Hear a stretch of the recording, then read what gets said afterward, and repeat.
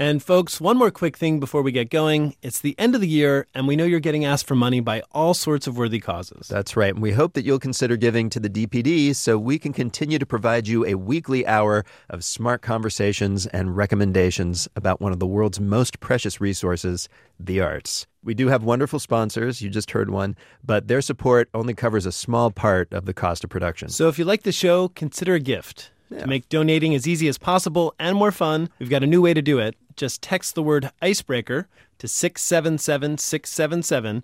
You'll get a joke sent to you on the spot and a link to our donation page. I guess that's a gift. Once again, that's the word icebreaker to 677-677. It's instant groans and instant giving. Thank you for considering it. And now, speaking of, here's your icebreaker. Okay, here's a joke. What's the difference between an old Greyhound bus stop and a lobster with a boob job? I don't know. Well, one's a crusty bus station and the other's a busty crustacean. I'm Brendan Francis Noonan. I'm Rico Galliano. Welcome to the Dinner Party Download, your weekly audio atlas of everything excellent in culture.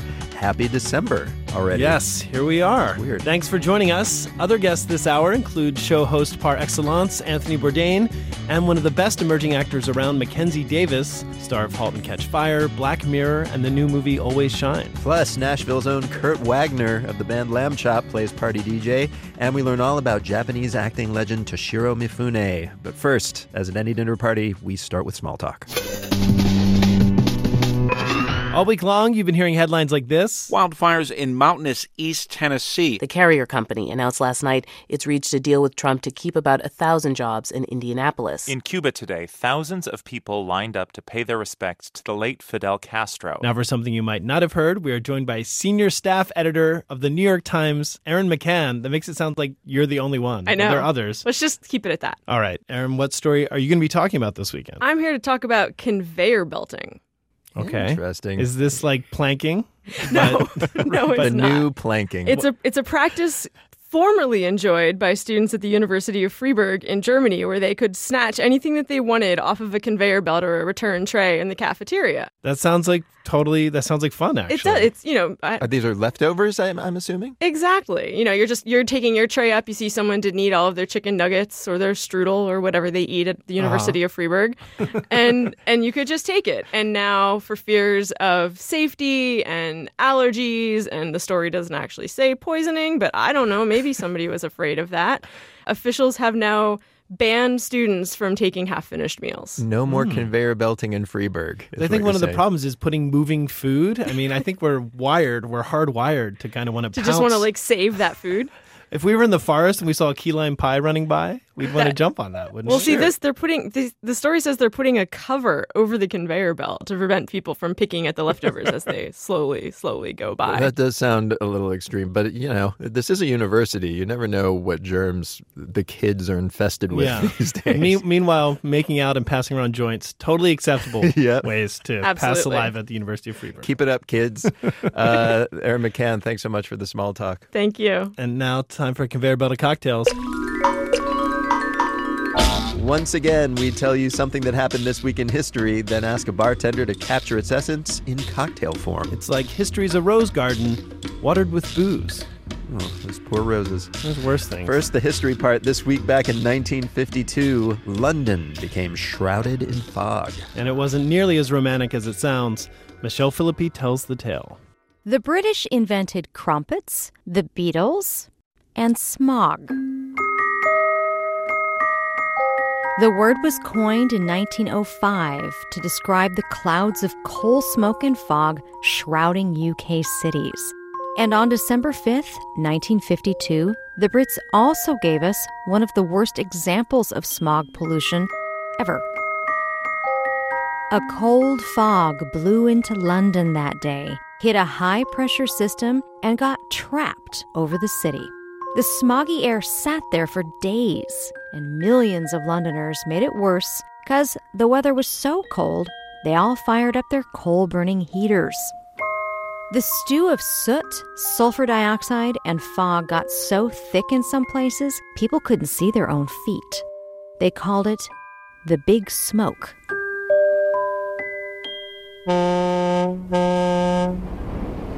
Planes were grounded, trains stopped running, and so did ambulances, which was kind of an issue for folks who already had breathing ailments. At least 4,000 of them eventually died. Analysts today put that number at more like 12,000. Ivor Leverton, a London undertaker at the time, later told the BBC he had his hands full. In nearly every case, there's an old person in bed who died gasping for breath because there's nothing like the smog before or since. Afterwards, England passed a bunch of clean air laws, but they took a while to work. Another big smoke in 1962 claimed around 700 lives.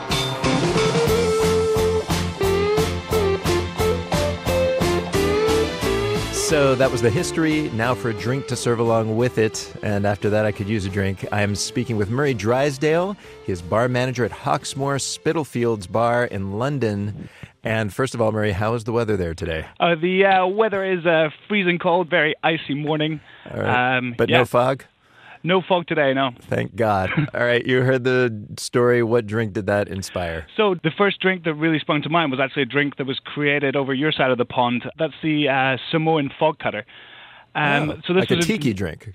Absolutely. It's a tiki drink that was created in the Great Depression to lift people's spirits. So after that sad story, let's have a little bit of fun times. All right. So what does this start with? So what I've done is I've taken spirits that would have been popular around that time in London. So we're using Heyman's Old Tom Gin made here in London. Oh, very nice. Hein VSOP Cognac.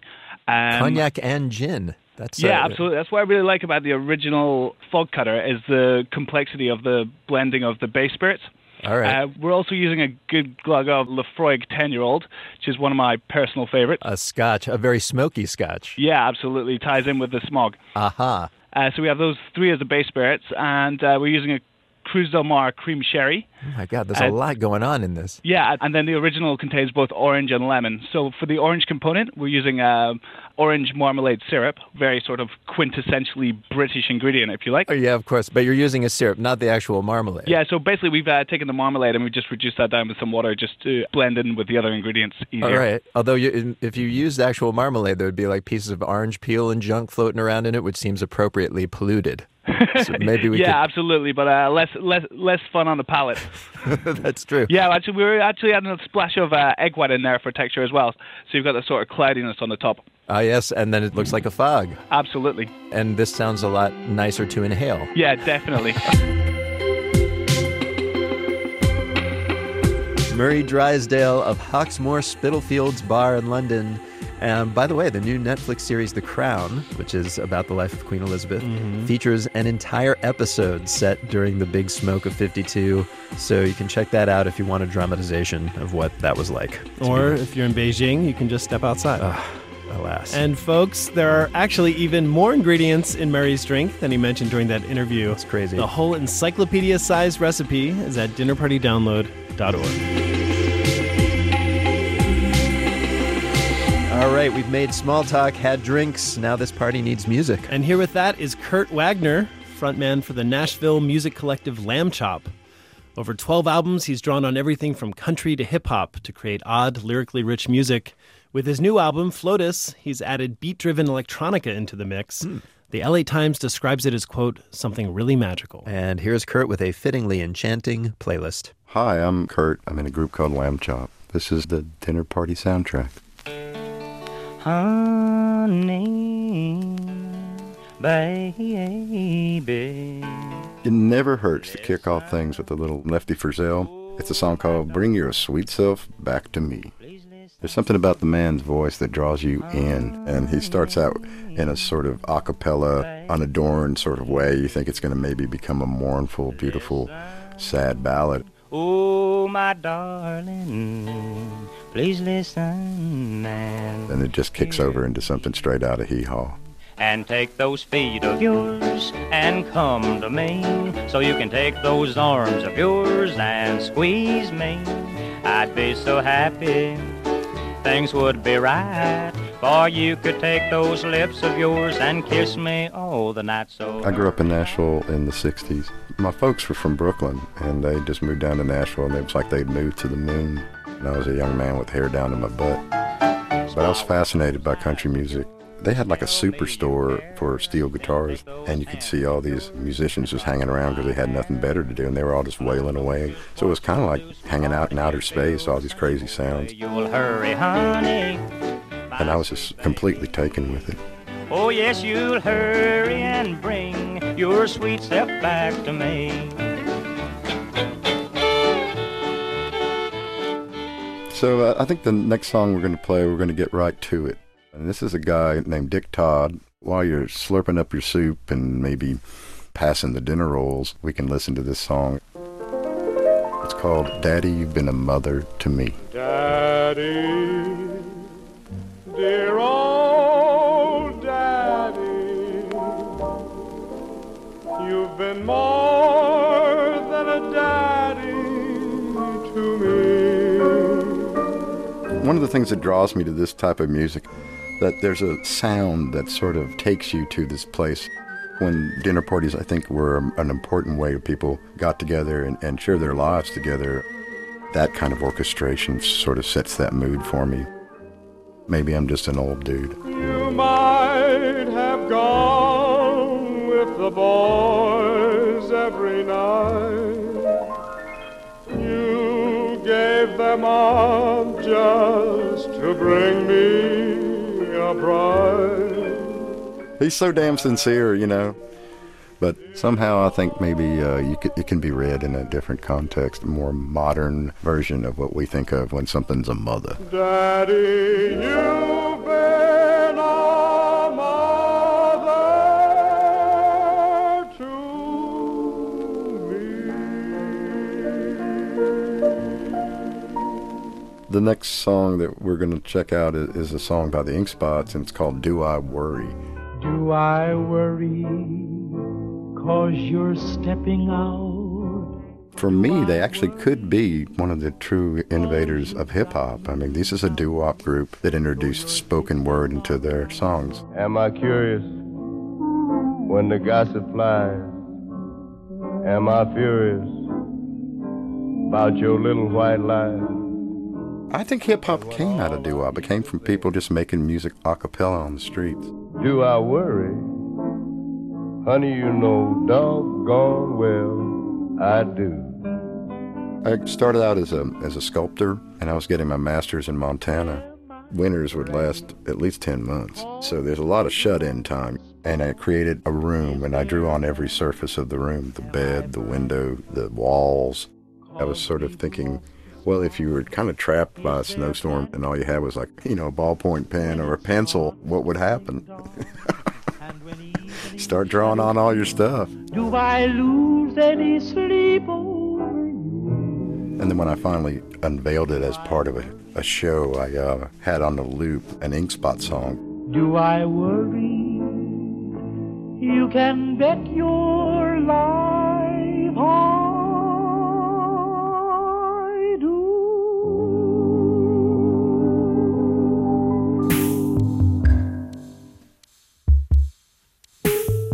I would absolutely never play our Lambchop song at one of our own dinner parties, but I'm making this exception for y'all. The way that I've sort of been going about writing the songs for this new record, and our track How in particular, is I've essentially just used my voice and a software program, so I didn't use a guitar or anything like that. I was simply using that technology and then sort of expanding upon it.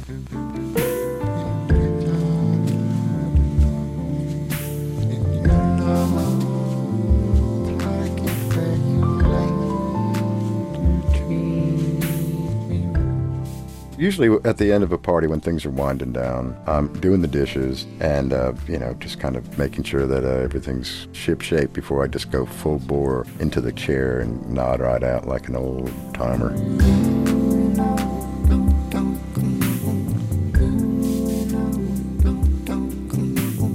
Kurt Wagner of the band Lambchop. Their new album is called Flotus. All right, we're going to take a quick break, but coming up, actor Mackenzie Davis worries about the next manic pixie dream girl. And chef and TV host Anthony Bourdain tenderly answers your etiquette questions. You've revealed yourself to be an inward-looking buffoon. Voila, when the Dinner Party Download continues. Welcome back to the Dinner Party Download, the culture show that helps you win your dinner party. I'm Rico Galliano. I'm Brendan Francis Newnham. In just a few minutes, a dream comes true for us here. Anthony Bourdain answers our listeners' etiquette questions. It's happening. That's right. And later, Oscar-nominated filmmaker Stephen Okazaki tells us about the best popcorn ever. But first, let's meet our guest of honor. All right, and this week it's rising star Mackenzie Davis. She plays the punk rock coding genius Cameron in the AMC series Halt and Catch Fire. She also appeared in the latest season of the celebrated UK anthology show Black Mirror, and you may have seen her on the big screen in The Martian. Mackenzie's latest film is called Always Shine. It's both a psychological thriller and a look at the sexist pressures of Hollywood. It's about two actors, Beth and Anna, who go to Big Sur for the weekend to mend their strained friendship. Sweet and passive Beth has a career on the rise. Mackenzie plays the more outspoken Anna, who can't seem to catch a break. When we spoke, I asked her which character she identified with more. Anna and I share some characteristics, sort of an assertiveness and maybe I feel like I was always received a lot more aggressively than I was intending to be, and Anna, I think, intends to be quite aggressive. But a scene that really I relate to is the scene in the bar where Anna is flirting with this new person that they've met in Big Sur, and her friend Beth is being silent and, in her point of view, completely uninteresting. Yeah. Just sitting there disinterested. And Anna is really engaged with this new man that she's met and thinks that she's flirting and is arguing and challenging him and, asking him to defend these things he's saying. I'm actually here for a men's retreat at Esalen. That's where you guys sit around a fire and bang drums and thump your chest and everything, right? No, we do a little of that if stuff comes up. Stuff? If stuff comes up, what sort of stuff? Well, I don't know. Competition. Competition? What does that mean? What? What sort of competition? You should check out Tasahara while you're here. Maybe spend a few days in silent meditation. Shut up. I'm just asking. Is she always like this?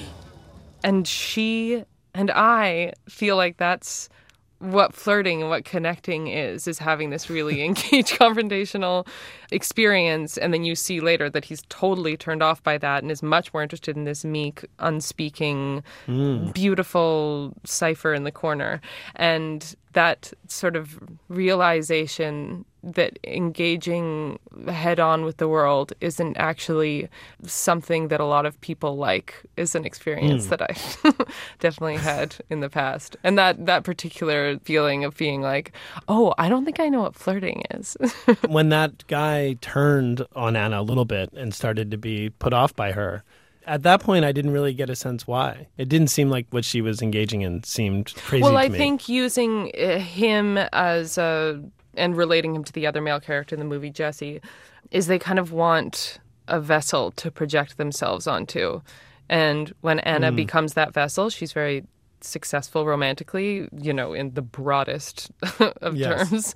And when she isn't that vessel, she gets rejected. And, I think it's just this sort of broad criticism of a type of man or a type of society that would require women to reflect rather than express. And that's also, of course, heightened. These are both actors. And in that industry, an actor is a vessel. Totally. Directly of often a writer's words and that sort of thing. Do you think, in your experience, Hollywood is the same, better, or worse than society in general when it comes to these sort of gender expectations? I think it's the same. Maybe it's a more distinct drawing of some of those lines. I mean, I think a really clever thing that Lawrence Levine, Sofia Takal's husband, who wrote the movie, Sofia Takal directed it, did was to use the device of actresses to tell very clear gender stories, because actresses are required to have this sort of succinct and emblematic femininity to project. There's not a lot of uncertainty with actresses. You're sort of, with a few notable exceptions that dare to be, you're sort of expected to present this sort of Cinderella complex or something. And that makes it an easy surrogate to tell stories about gender, because we're expected to be so singularly female and singularly male. And And yet, your character, Cameron Howell from Halt and Catch Fire, kind of breaks that paradigm. She's this brilliant punk rock coder, a strong leading woman. When you read for the part, were you aware that this was an exceptional thing, and were you excited about that? Yeah, incredibly excited, both at the because of the place that my career was at, where that was a world that felt really open to me at that time, and she just felt so different. I think there's an interesting thing right now where it's become trendy, maybe, to talk about strong female characters, but there's nothing inherently more human about strong female characters than weak female characters. I think the struggle is to just make human women that are strong and weak and strange and embarrassed and have all of the dimensions of a normal human woman, instead of just archetyping another sort of brand of character. And I think what's interesting about Cameron and Donna on the show is they're just all sorts of people in one body, and they're ambitious and they're cutthroat and they're deeply, empathetic with each other and jealous and loving, and they're just all sorts of things. And that's what really attracts me to Cameron and to her relationship with Donna, is just letting them be humans before being like a type, Yeah, the strong female characters also can be a trope just as much as any other sort of character can become. Yeah, I feel a little sensitive to it right now, where I'm like, oh, don't let this be the new manic pixie dream girl, where it's just another sort of type that asks us not to investigate the deeper levels of a woman. Amen. Well, we have come to the point in our interview where, to investigate the deeper levels of our guests, we ask them to tell us something we don't know. And this can be a personal fact or an interesting piece of trivia about the world. Okay, I am going to try and make this sound as off the cuff as possible, just because I wrote it down. But it's something I'm very interested in. But I'm going to leave you saying that in, just so you know. Oh, sure. Yeah, I'm just going to just riff on this idea for a second. Okay, so I wanted to talk about kamikaze termites. Have you heard about them? I have not heard about kamikaze termites. Okay, well, there is a species of termite in the rainforests of French Guiana, in which the oldest workers in the colony grow these sacs on their abdomen containing a toxic blue liquid that they explode onto their enemies to guard their colonies. And basically what happens is, as the termites age and they become less useful to the colony, their mandibles dull. They can't tend to the nest. They could wear little mandible dentures? No. They have a new purpose. So the soldiers in the colony are the eldest, the most expendable members of the society, instead of the youngest that mean the most to propagate the species. So the older they get, the more toxic this liquid grows inside of them. That is so gnarly. And is there a kamikaze procedure? They die when they blow up. I guess they blow themselves up to guard the colony. This is what, are you into this sort of stuff, like insects, or were you just lost on the internet? How did this? No, I am. I know. Last summer, I got really into, I don't know, sort of the savagery of the insect world, and I like, I don't know, I like the idea of the destruction of the self to protect the whole. I think it's a cool aspect that happens on a biological level that's maybe been socialized. Mackenzie Davis, her new movie is called Always Shine, and next year she'll co-star alongside Ryan Gosling in the sequel to Blade Runner. Meanwhile, we will be producing an animated film about kamikaze termites, I think. That's right. And it won't have a sequel. For obvious reasons. And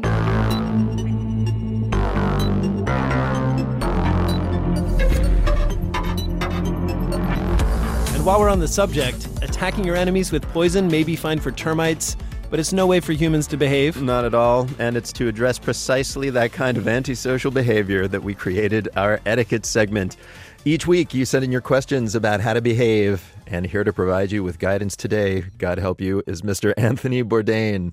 In 2000, his best-selling memoir, Kitchen Confidential, gave readers what was then a shocking glimpse at the difficult, dangerous, and sometimes hedonistic lives of restaurant kitchen workers. Is that how you pronounce hedonist? I thought it was hedonist. They both work, kind of, all right, if sure. you think about it.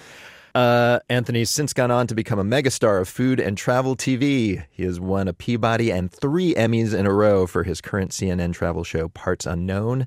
And oh yeah, he's also a master chef. His new cookbook, co-written with Lori Woolliver, is called Appetites. And Anthony, we are honored to have you on the show. Happy to be with you. Thank you. So, Anthony, you've hosted food competition TV shows. You're a travel show host who can go anywhere you want in the world and get paid for it. You can write pretty much anything. What is the appeal for you at this point in writing a cookbook? How is that exciting? Oh, I'm a dad now of a 9-year-old girl, and that's who I've been cooking for the last better part of 9 years. And, you know, it makes me really happy. And most of the work that I've been doing since I stopped cooking professionally, let's be honest, it's always been about me. And I thought this was I'm not saying I'm giving back, but this isn't charitable. It's a rare departure in that I try to make something that's useful and reflective of the kind of food that I've been making for the last few years as a dad. Well, it's funny you say this is for your 9-year-old, but one of the items in the cookbook is called the Big Effing Steak, and that's that's me editing it for radio in real time. You also have like saffron risotto. So what's there's some fun recipes, there's some basic stuff. What's one recipe that gets at the heart of what this cookbook's about for you? Well, there are a couple of them. I mean, I think even the complicated sounding budae-jjigae, which is a Korean army stew, is actually pretty child or dorm friendly. Really? My daughter loves making ratatouille with me. She likes cooking pastas and eating pastas. Her mom's Italian, so, salty little fish and octopus tentacles and smelly cheeses, these are not strangers to her. Italian babies, by the way, if you go to the baby food aisle in Italy, they have like rabbit flavor and even horse flavor. So, my joke was always like when she reaches that age when she wants to, Daddy, I want a pony, I could always grab her a jar of that and say, here's your pony.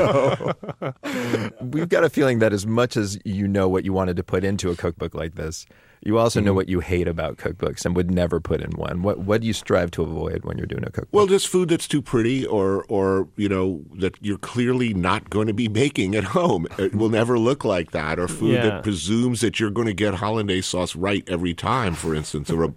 You're not. I mean, professionals learn through repetition and failure and more repetition. And I think understanding what you're good at and what you should probably be trying.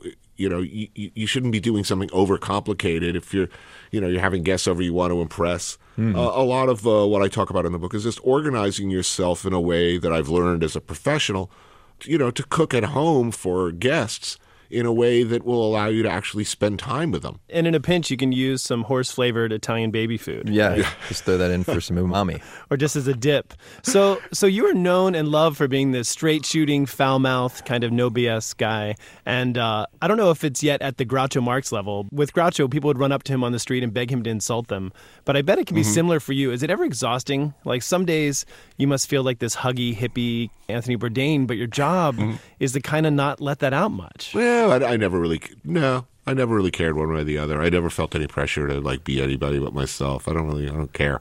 If I cared, I'd still be wearing like a leather jacket and a thumb ring, 15 years later. Look, I'm a dad now, But do people come up on the street and ask, do they get disappointed when you're kind to them? Has that ever happened? People do ask me to, at readings, I'll get a lot of requests to, give the middle finger to the camera, write rude and suggestive remarks, questioning their birth in their books. It happens. But so that even that middle finger, that's because you kind of made food kind of punk rock with Kitchen Confidential, or the culture was already there. There were already these kind of misfits, like doing drugs, being cool. But your book opened a window into that world. How has it changed at all since then? Well, look, I haven't worked in a kitchen for 15 years. It's a very different world. In fact, when I was writing about it in Kitchen Confidential, I was, looking back, in a period in the 90s and 80s and even the 70s. So, when Kitchen Confidential came out, I mean, I was not sitting at home, snorting rails off a prostitute. This is no, that's for young. That's for the youth. Life had changed a lot, and the culture of kitchens had has changed enormously since I left it.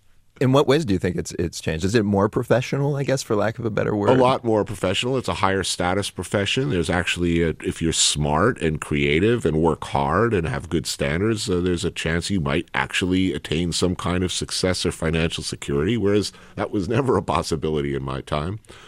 Certainly smoking or, drinking heavily or doing drugs visibly in the kitchen in front of other cooks, in any kind of a quality restaurant, that they tend to frown on that now. You're breaking the hearts of lots of our listeners right now because I feel like there's a lot of aspiring derelicts. If you're getting into the restaurant business because you want to party like it's 1979, good luck to you. You're not going to last long.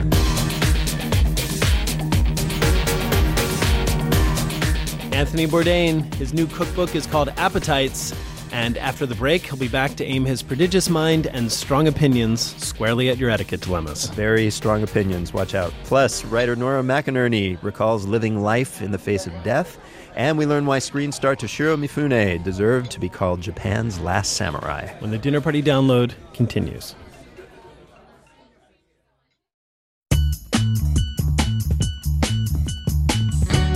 Welcome back to the Dinner Party Download, the arts and leisure section of public radio. I'm Brendan Francis Newnham. I'm Rico Galliano. In a few minutes, we'll hear a story from Nora McInerney, host of the new podcast Terrible Thanks for Asking. Plus, we discuss a new documentary about screen actor Toshiro Mifune. But first, we continue our conversation with Mr. Anthony Bourdain. That's right. He hosts the CNN travel show Parts Unknown. He's the co-author of a new cookbook called Appetites. But most importantly, we've decided he's just the guy to give our audience etiquette advice. Yes. Anthony, are you ready to answer their questions? Yes. All right, here's something from Jason in Seattle. What is the best way, Jason writes, to quiet down a friend who is a loud talker during a meal, especially at a nice restaurant? Wow. You look him right in the eyes. Dude, you are being, loud. Really loud. And if you don't bring it down to you're a 10 now, and if you don't bring it down to a 5, I'm leaving. And then never eat with them again. You just can't have that. Cannot have that. And do you say that at what level? A 5, a 7, or a 10? Yes. How loudly do you say that? I think a very quiet voice, except with more of you know how people's eyes get in lineups? They're sort of I could kill you right now. Yeah, menacing. Yeah, I need you to quiet right down now because we are seconds away from this meal ending. On one hand, though, I will say restaurants have become so loud themselves. It's almost like you need to scream to be heard. Look, we could take this over to TGI Fridays or a sports bar and you could talk as loud as you want, over the TV. And the high fives. All right, this next question comes all the way from New Zealand. It's from Sophie, and Sophie writes, if someone serves me challenging offal without warning at a dinner party, is it okay for me to say I would rather poke my eyes out with a pen than have one mouthful of your tripe a la mode? I mean, it's a recipe from the Middle Ages, so okay, well done you, but I'm not bringing back the Black Death for a revamp at my next soiree. Wow. Sophie. You will die friendless and alone. You have disrespected your host, okay? Rejected a beloved dish that's reflective of probably personal history. I mean, that tripe a la mode could be a beloved family dish. You just basically spat in the milk of their mother. You've rejected, any possibility of trying something new. You've revealed yourself to be an inward-looking buffoon, and no one I would want to be friends with. That's the polite thing to say. So, some pretty harsh answers here, and plus you sound kind of like a wiseacre. You know what I'm saying? I don't. You're not coming to my party. Let's put it that way. Someone once served me inward-looking buffoon, and I had the same reaction as Sophie. I turned my nose up, and now I'm regretting it. Take a little bite. Just try a little bite. Yeah. If you don't like it, say not really to my dad is a respectable response. Just try a little bit. Also, not to be regionally incorrect here, but she's from New Zealand. Awful seems like it's kind of par for the course in that culture. Exactly. I don't know much about New Zealand cuisine. If they import everything. A popular activity is chasing wild boar through the hills with a pack of dogs and stabbing them. It's called. Literally, that's a very popular activity there. Yeah, which I approve of. Get over it, Sophie. It sounds like. Here's something from Nathaniel in Manlius, New York, one of the best town names in America. Nathaniel writes, how do I discipline my in-laws' kids when they visit for the holidays? Some of them are just awful and disrespectful to their parents. Do I just let it pass and explain to my kids later that their cousins are brats? Yeah, I think you're talking that you can't discipline other parents' kids as much as you might like to. Yes. If they're monsters, you don't let your kids play with them. You say, look, I don't care what you think. They're monsters. That kid's going to grow up to be a serial killer. Oh, no. You're not playing with him anymore. But you can't. There's no positive outcome to telling a parent that your kids are monstrous and they need to be disciplined. That's just, it's not your role, and parents tend to not like hearing that. Yeah, that's not a great dinner party conversation to have. Exactly. Right, you just stop inviting them until the kids are older. There's your advice, Nathaniel. This next question is a short one, but it's a good question. It comes from Tom in Chicago. Tom writes, when is it appropriate to send a meal back to the kitchen? Is it enough just to say, I don't like it? Look, if it is not cooked the way you asked, if there is something wrong with it, meaning it is diversion in some way from what was promised, then you are completely within your rights to politely call the server over, keeping in mind that your server did not cook your food, so do not please express your frustration on your server. That's a sin. That's like the worst thing you could ever do, is like get snippy and snarky with your waiter because of something the kitchen may or may not have done. Now, if it's just not what you thought it was going to be and you don't like it, preferably you wouldn't send it back. Yeah. You realize, look, I've just made a mistake. I'm not going to order that again.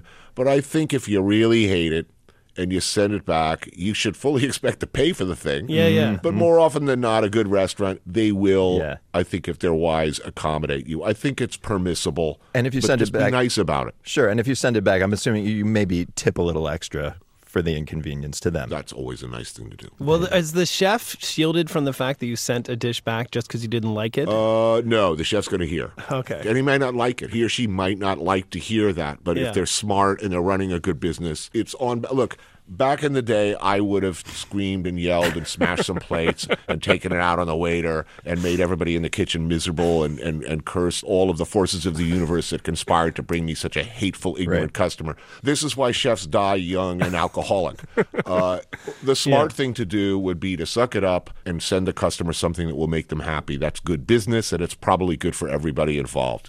All right. Here's our last question, and kind of appropriate as we are, sort of in the holiday season. This is from Ashley via Facebook, and she writes, my husband and I throw a cocktail party every December with many friends. This year, I've been asked to not invite a certain person who tends to drink too much and starts drama. I personally don't have a problem with this person, but a growing number of people disagree. Do I just not invite her and let her learn through word of mouth that the party's happening without her?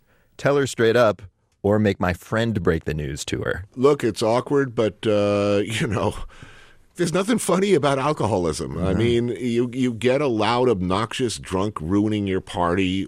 It is understandable when you don't invite him again. Yeah, sure. But the question seems think about the good of the community. How do you approach? How do you approach it? I didn't invite you because, let's face it, you're a bad drinker. You get loud, you get belligerent, and you miss the bowl. Yeah.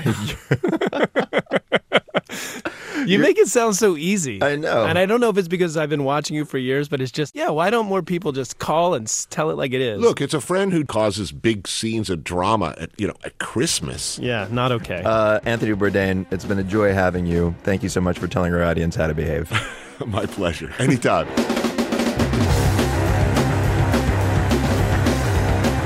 Anthony Bourdain, his new cookbook is called Appetites. And folks, if you want to be called a buffoon by a celebrity, fun, or just have a question answered, head to dinnerpartydownload.org and click contact.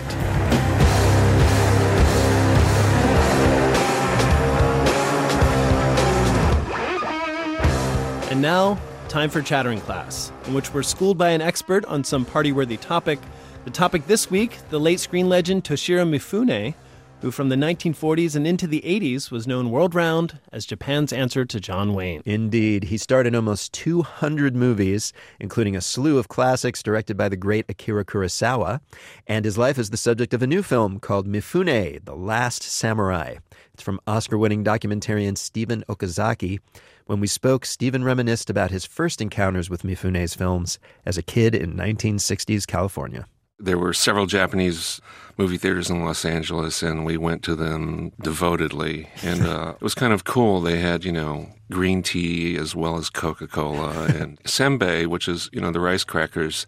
You pour them in your popcorn and mix them up, and the Hawaiians call it mochi crunch. Oh, my. I think I'm going to try that this weekend. It's really, really good. Gives your popcorn just a little something extra. And so there was, just that experience, feeling a little more international and seeing the Kurosawa Mifune films when I was a kid. Actually, you start your film years before Mifune's birth, talking about the early silent era of Japanese samurai movies. Why is that important in a movie about Mifune's life? Well, the samurai is just a really interesting figure in Japanese culture. He's kind of the opposite. In Japanese culture, the point is to fit in, not to stand out. The nail that sticks up gets pounded down.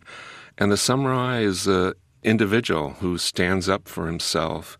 He's really the contrast to what Japanese society is always promoting. And you could argue, obviously, the name of your film is The Last Samurai. You seem to believe that Mifune embodied characteristics of that samurai character. Why do you think he ended up being this long-standing figure of rebellion in a way? Well, Mifune was always sort of bred to be a bit of an individual. He did not grow up in Japan. He grew up in Japanese-occupied China and did not step into Japan till he was 21.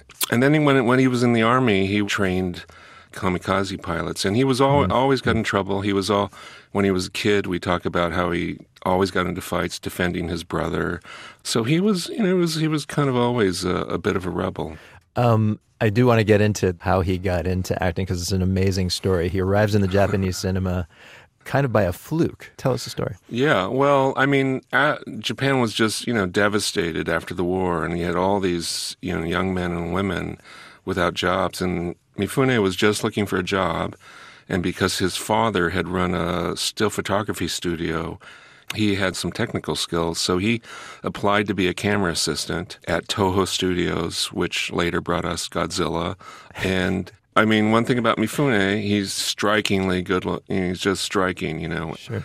So somebody pushed his resume over to the acting competition, and it was like a contest. It was like a nationwide talent contest. Yeah, it was called New Faces, and you can see in the photos of the young men who are competing. I mean, you can see the rib cages on most of the men. They're basically starving, looking for a job. And Mifune, likewise, just wanted to get a job and happened to meet, one of the great Japanese directors, Akira Kurosawa, and they formed this collaboration alliance and made 16 incredible films together. Yeah, his career really does seem kind of karmic, just meant to be. He stumbles into acting. He happens to stumble into acting just as Kurosawa is starting to make films.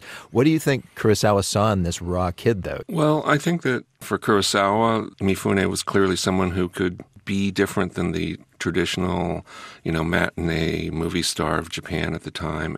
In the film, someone's commenting on Mifune's big breakthrough film, Rashomon, and he just says, we didn't know what to think. We just went, what? When they saw the film, yeah. He was so gruff and raw in that film.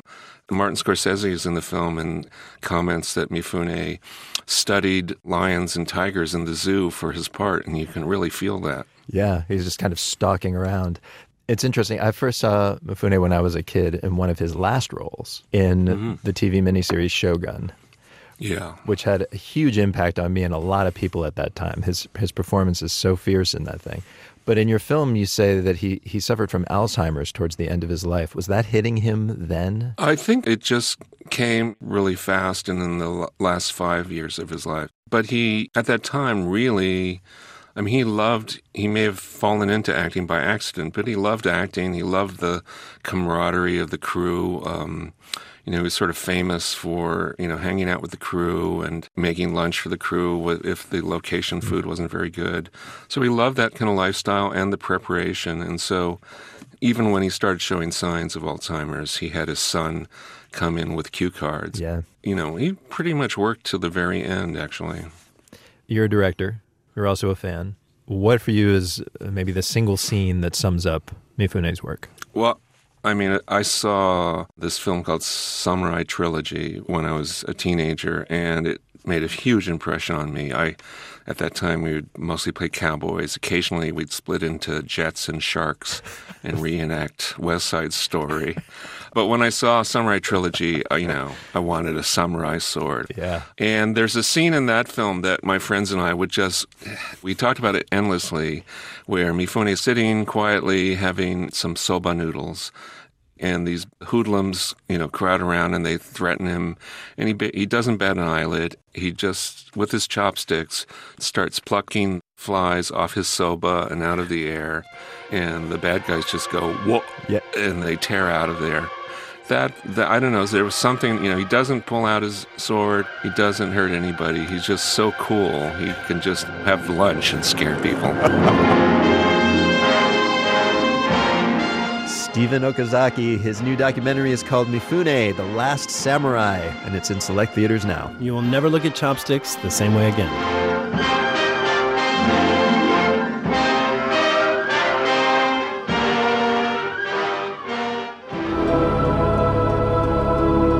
And now, time to eavesdrop.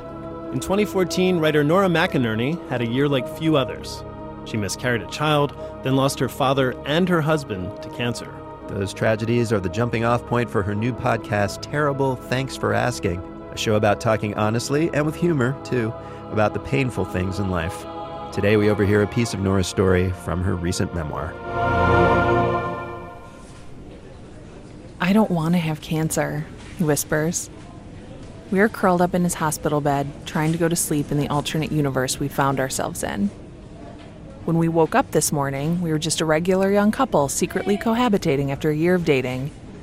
But somewhere in the middle of the day, he'd had a seizure, ended up in the hospital, and found out he'd somehow grown a brain tumor without even noticing. You don't have cancer, I tell him, because he doesn't. He has a tumor, and until they open up his head to take it out, that tumor could be anything. A conjoined twin absorbed into his skull at birth, a silver dollar, handful of cotton candy, but it's not cancer, because I won't let it be. And in my 28 years on this earth, I've become damn used to getting whatever the hell I want. My first boyfriend, an A when I deserved a B in American history, my first job, the dimple in my right cheek, just a sampling of the things I've gotten through sheer willpower. Whatever the nurse gave Aaron a few minutes ago is starting to work, and I can feel his body gently relax next to me.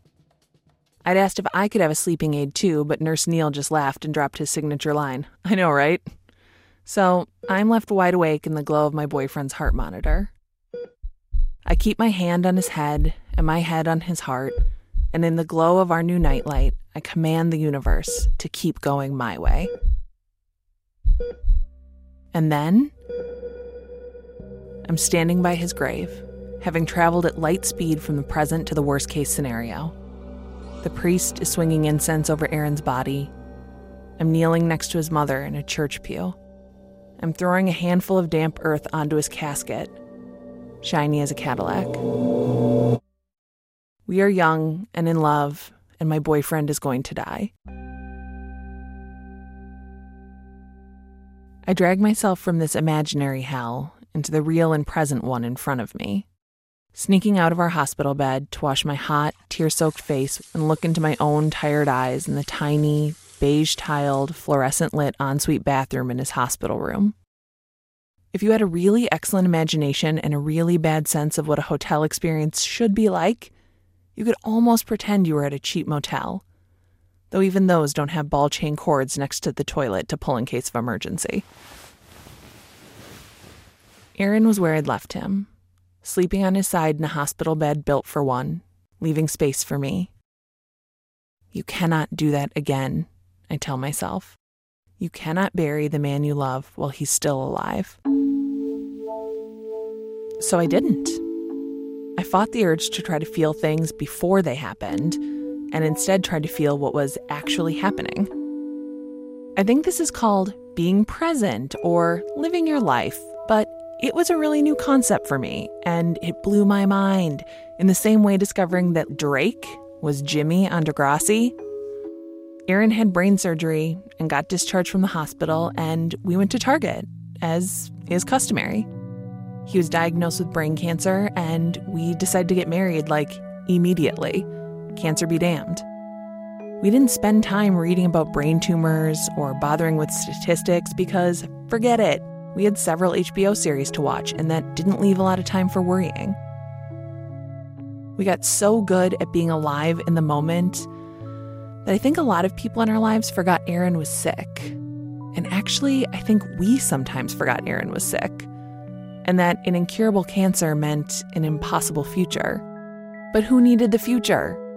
Until we'd have to wake up at 6 a.m. for an MRI or go see his oncologist, we were just a regular young couple who had more chemo than food in their cupboards and were on a first-name basis with radiation staff. A day before our wedding, I had one small word tattooed in cursive inside my right wrist.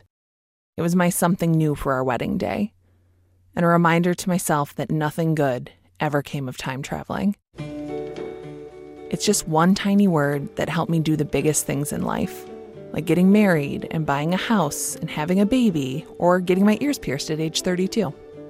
When I need reminding of what time it is, I just look down, and it always says the same thing. Now. Nora McInerney, reading from her recent memoir, It's Okay to Laugh, Crying is Cool Too. Her podcast, Terrible Thanks for Asking, just launched last week. And that's the Dinner Party download for this week. Thanks to our senior producer, Jackson Musker, associate digital producer, Christina Lopez, intern Kathleen McGovern, and to Christian Coons, our jack of all trades who is leaving us this week. You can still hear his fine production work on the podcast Song Exploder. And folks, if you haven't yet, do subscribe to our podcast. Please. You'll get not only our weekly show, but also extra goodies like our behind-the-scenes speakeasy episodes. We've got one coming up soon with stories from our recent trip with some listeners to Cuba. In the last days of Castro. And this Tuesday, you can catch us on Facebook for a special holiday-themed Facebook Live event. We promise it'll be more fun than your office holiday party, and you can show up in your PJs. No judgment. Until next time, bon appetit.